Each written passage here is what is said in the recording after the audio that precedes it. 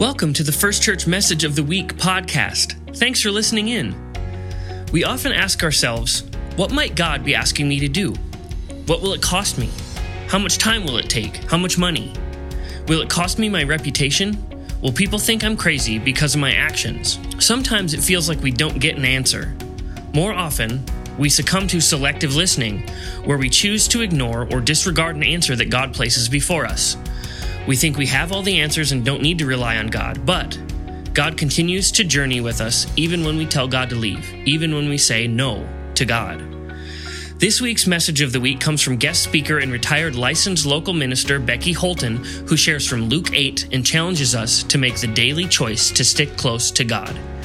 Here is the First Church Message of the Week.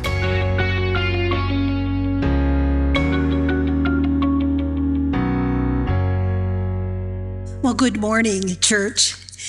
It is good to be here with you. I am Pastor Becky Holton, as was mentioned earlier. I retired in 2018. I'm a licensed local pastor, retired in 2018. And I say the word retired lightly. I took about 18 months of rest and renewal then. And then in 2020, I began to serve Enderlin and Lisbon United Methodist Churches in North Dakota on a quarter-time basis. I completed that appointment last November, and then January through March of this year, I served First United Methodist Church in Fargo, not First, Faith United Methodist Church in Fargo, as Pastor Ray took a short-term leave of absence. So as of April 1st, I've been back on the retired status again, but that has allowed me the opportunity to be here to worship with you. So thank you for the invitation. It was great, the hospitality, the warm welcome that I received this morning as you came into church. So I thank you for that. Just wish that the circumstances of me being invited here would be different, but I'm glad to hear that Pastor Jen is recovering. So welcome. Glad that all of you, whether here in person or across the miles electronically, have decided to join us for worship today. Now, the lectionary scriptures that I have chosen for today are both quite long, so I'm going to set the scene for each of them and do a little summarizing before we actually dive into the actual scripture reading itself. And so our Old Testament scripture is in the book of 1 Kings. As chapter 19 begins, we find that the prophet Elijah, being warned by Queen Jezebel that she intends to take Elijah's life just the way he took the lives of so many of the prophets of the false god Baal, we find him weary and worn, feeling alone. And so Elijah flees out into the wilderness to protect his life. Exhausted, defeated, he lies down under a broom tree and complains to God that he's had enough. In fact, he says to God, just take my life. However, God is in the process of administering to Elijah. He has no intent of taking Elijah's life. And he provides the shade of the broom tree. He provides sleep and rest for Elijah. And the angels come and minister and provide a meal for Elijah, not once, but 2 times.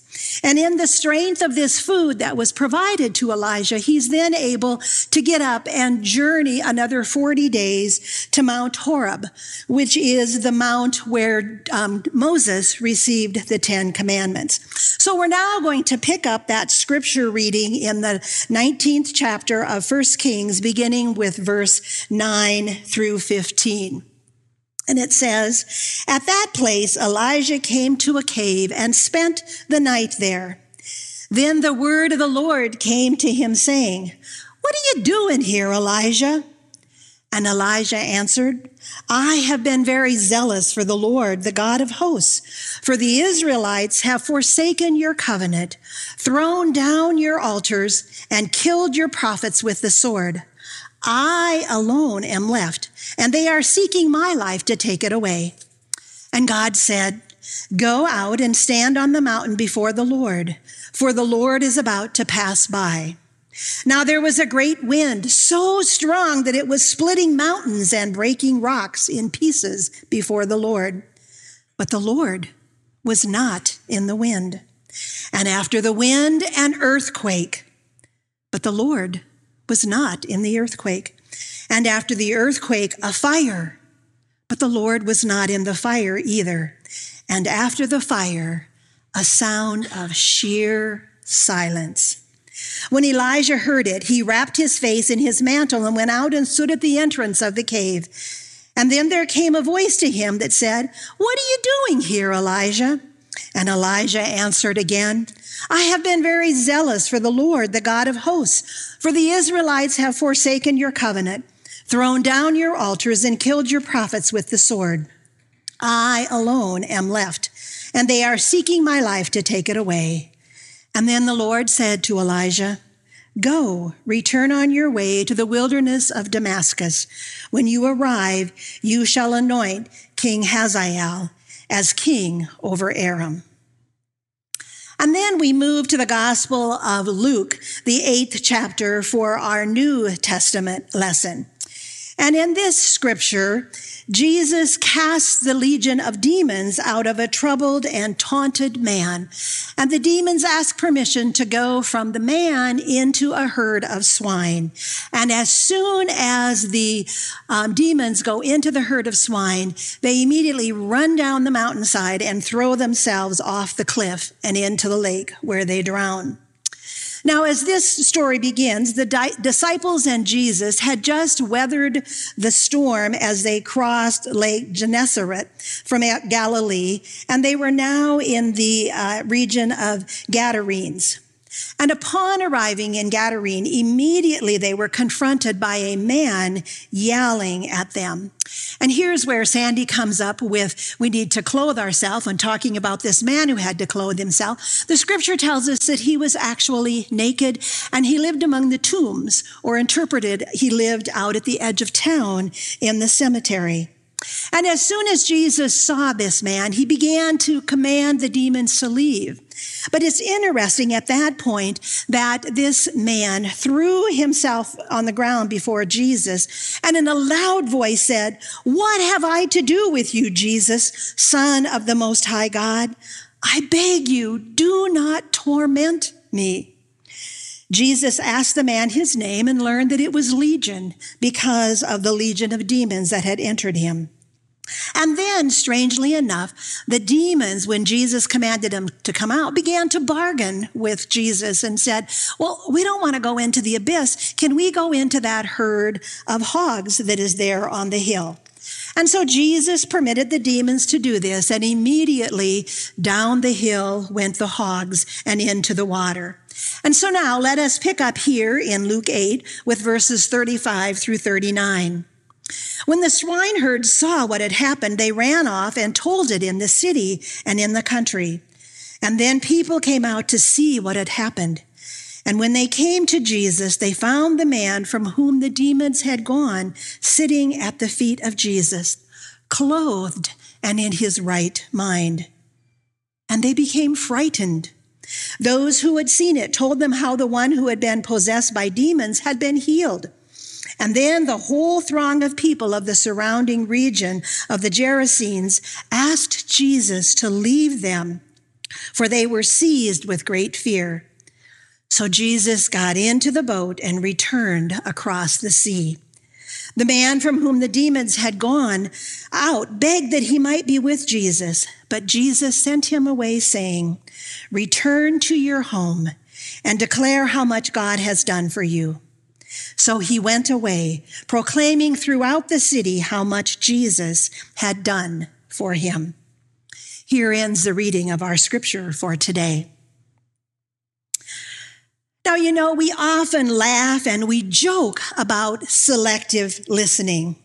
In fact, all you have to do is Google selective listening, and cartoons like the ones you see on the screen, there's a couple you will see here, begin to pop up. Now, you know that when you can find a cartoon about something, that you have hit upon something that hits home. And often it's something that we really don't want to own, that we really don't want to claim or admit to. Now, our grandkids are quite good at selective hearing. If I ask them to pick up their toys or shut down their electronics, I sometimes see selective listening being employed. In the middle of something fun, it's much easier to just pretend you didn't hear Grandma, just to ignore, than it is to stop what they were doing. Now, selective listening was happening in biblical times, although I'm guessing that phrase wasn't coined until quite a bit later.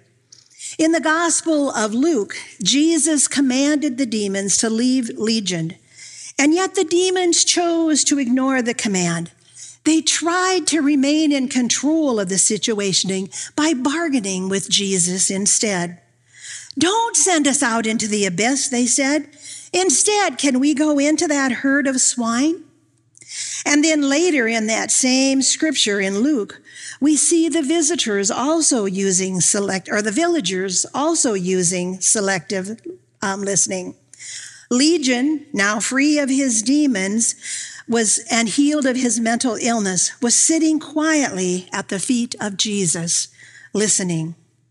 When the villagers saw the transformed Legion, the man who had lived among them as a lunatic all these years now was there listening to Jesus. And when they heard the story that the pigs had run down the mountainside and off the cliff and into the water, the fear within them began to rise. They didn't want to hear the story that Legion had to tell of his transformation. And so instead, they asked Jesus to leave. Even Legion used selective listening. At first, it seemed that he wanted Jesus' help. But then when Jesus began to cast the demons out, Legion questioned what it was that Jesus wanted of him. And he said, "Jesus, do not torment me." It appears that even Legion, in his fitful state of mental illness, might have been fearful of what Jesus was asking him to do, or what the transformation in him might look like, and what that transformation might require of him.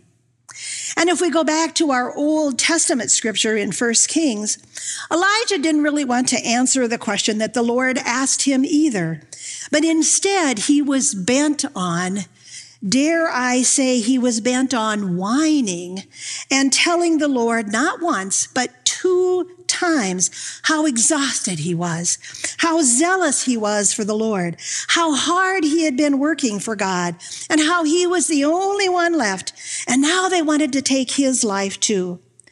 Elijah wanted to make sure that God knew how hard it had been for him. Now, there are many reasons that we might employ selective listening. Sometimes, like my grandkids, it's just because they're preoccupied and busy with what they're doing. And we know how that goes in our lives today. We are constantly on the move with calendars to fulfill, appointments, children to take various places, and we are bombarded with all kinds of commercials and what is best for us and all kinds of information over the news and the social media. We are constantly multitasking, and so to focus on one thing is really hard. Sometimes it is our busy, crazy life that keeps us from listening well. Sometimes we choose not to hear what God is saying because we don't like what God's saying and we want to bargain. We want to do something different, our own way. We want to stay in control. We don't like the choices or the options that are being offered to us. Or like Elijah, we want to be sure that we can tell our own story, our own trials, our own unfair treatment. We want people to know about how hard we've been working and about our suffering. And lastly, like Legion and the villagers, sometimes we choose to ignore what we hear because we are afraid of what that might mean for our lives, what it might require, what is being asked of us. And so we, like Legion, ask the question, what do you have to do with me, Jesus? What might God be asking me to do? What might God ask me to do for others? What will it cost me? More than a herd of pigs, as in the Bible? Might it cost me my reputation? Will it require my life, like they were seeking Elijah's life? How much of my hard-earned money will it require? How much of my time? Will I be singled out and jeered because of my actions? Will people think that I am the crazy one because of my actions? How does God want to transform and change me? Under all of these questions is the reality that I really don't want to be transformed. I don't want to give up my control. And so rather than fully pay attention, it is so much easier to employ selective listening. Now, I don't know about you, but unfortunately, I can find myself in several of these reasons for listening selectively. As God's people, we often want to do things our own way and sometimes ignore the advice of others, even when it might be the best thing for us. We think that we've got all the answers. We don't need to rely on God. Even though we may not be in a good situation or a good place, it's familiar. And transformation will take us to a new place that's unfamiliar, probably uncomfortable, that's unknown. Deep down, we don't want to be changed and transformed, even though God continues to call us to grow toward the person, the loving person that God created us to be. I have to tell you that in the late 90s, I was wrestling with the call to pulpit ministry. And I began to explore that option with Pastor Deborah Ball Kilborn. And about halfway through the process, I chose to stop it. And I said to Deborah, pulpit ministry is not for me. I'm going to remain a lay person. Now, my reason that I didn't admit to anyone at that time, and now that I'm able to admit, is that I was afraid. I was afraid of what pulpit ministry would mean for my life. What would it mean for my family's life? And I was afraid that there is no way that I could prepare a sermon and offer a sermon every single Sunday. Now, fast forward 17 or 18 years, and you will still find Deborah Ball Kilborn laughing every time she sees me in the pulpit. And I'm sure God laughs too, because I was not young at that age. I was approaching my mid-60s by the time that I went to licensing school to become a licensed local pastor.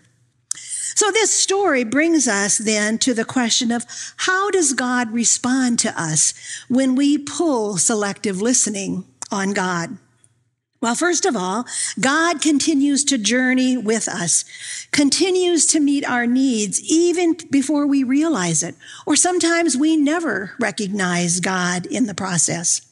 God met Elijah's needs, providing sleep and shade for him and food, allowing him to be able to journey up to Mount Horeb. God met Legion's needs even before Legion fell on the ground in front of him. Jesus was already at work commanding the demons to come out to leave Legion. Because you see, for Jesus, living with brokenness, living with fear, living in hatred doesn't make any sense. It is God's desire to draw each of us into relationship with God.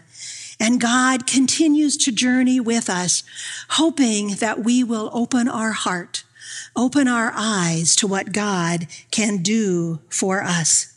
It doesn't matter if we're on the mountaintop celebrating or if we're down in the valley and don't even know how we will meet the needs of the next minute, or if we're somewhere in between.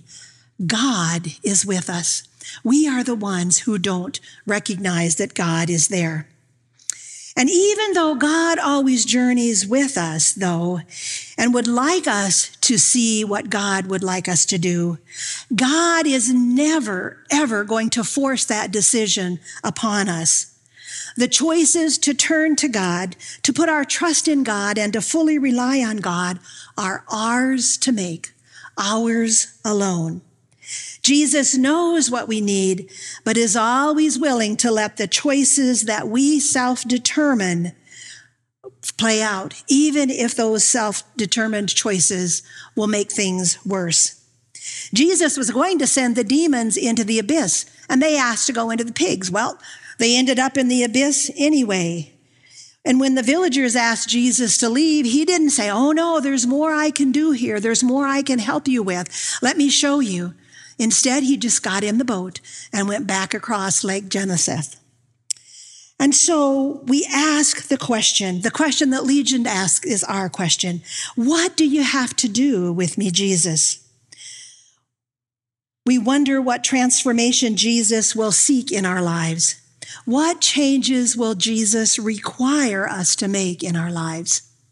As I was reading and researching for this message today, I came across information by Reverend Dr. Derek Weber, who's the director of preaching ministries and has much of the information on the United Methodist Discipleship Ministries website on the lectionary.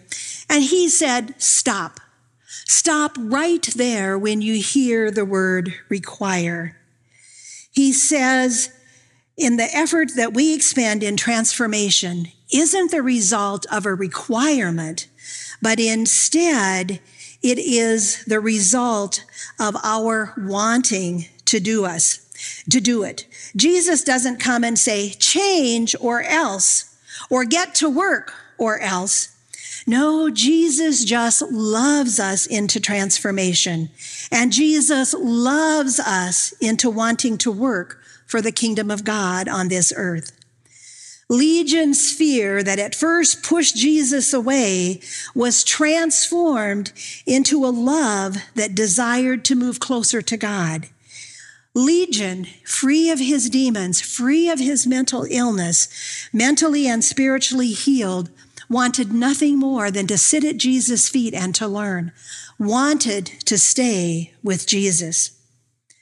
So how then are we transformed for that place in our lives where we are actively employing selective listening to the place where we want to live in life and hope and joy, seated at the feet of Jesus and near Jesus? How is it that we move from this need to be in control to this longing for God to shape our lives and help us move forward into the future? Well, Dr. Weber says that we have to set ourselves aside. We have to move from that life of busyness that I talked about, that frenzy and madness, to find a place of quiet. Legion, through God's quiet and strength, was transformed from the lunatic that yelled and didn't wear clothes and broke his chains into the man who sat quietly, clothed at Jesus' feet. Elijah, ready to give up, found himself in a place of quiet, a place of despair, and a place of surrender on Mount Horeb. Listen to this next sentence, it's important. Elijah had to come to the end of himself. We have to come to the end of ourselves, the end of our own strength, the end of our own wisdom, the end of thinking that we know what is best. And when we finally get over ourselves and the idea that we can make it on our own, then in the quiet and the stillness of surrender, we can find God's presence. You know, the place on Mount Horeb was not a place of condemnation or shame for Elijah, but it was this place of silence, a place of God's transformation. And thankfully, we worship a God who doesn't come to shame or to prove and say to us, I told you I had the right way. I knew what was best for you. No, instead, God continues to walk with us, to want to pull us closer, to love us, to offer us grace, forgiveness, and guidance. Now, it's interesting in the reading in 1 Kings that we heard about the strong wind, the earthquake, the fire, and God was not in any of those, but instead God was in what our translation today said was sheer silence. Now, sometimes sheer silence is translated as the still, small voice of God. And Dr. Weber says that in that still, small voice, there's a presence, It's kind of like that voice you hear in the back of your head when you are steeling yourself for a difficult task or trying to work up the courage to do something.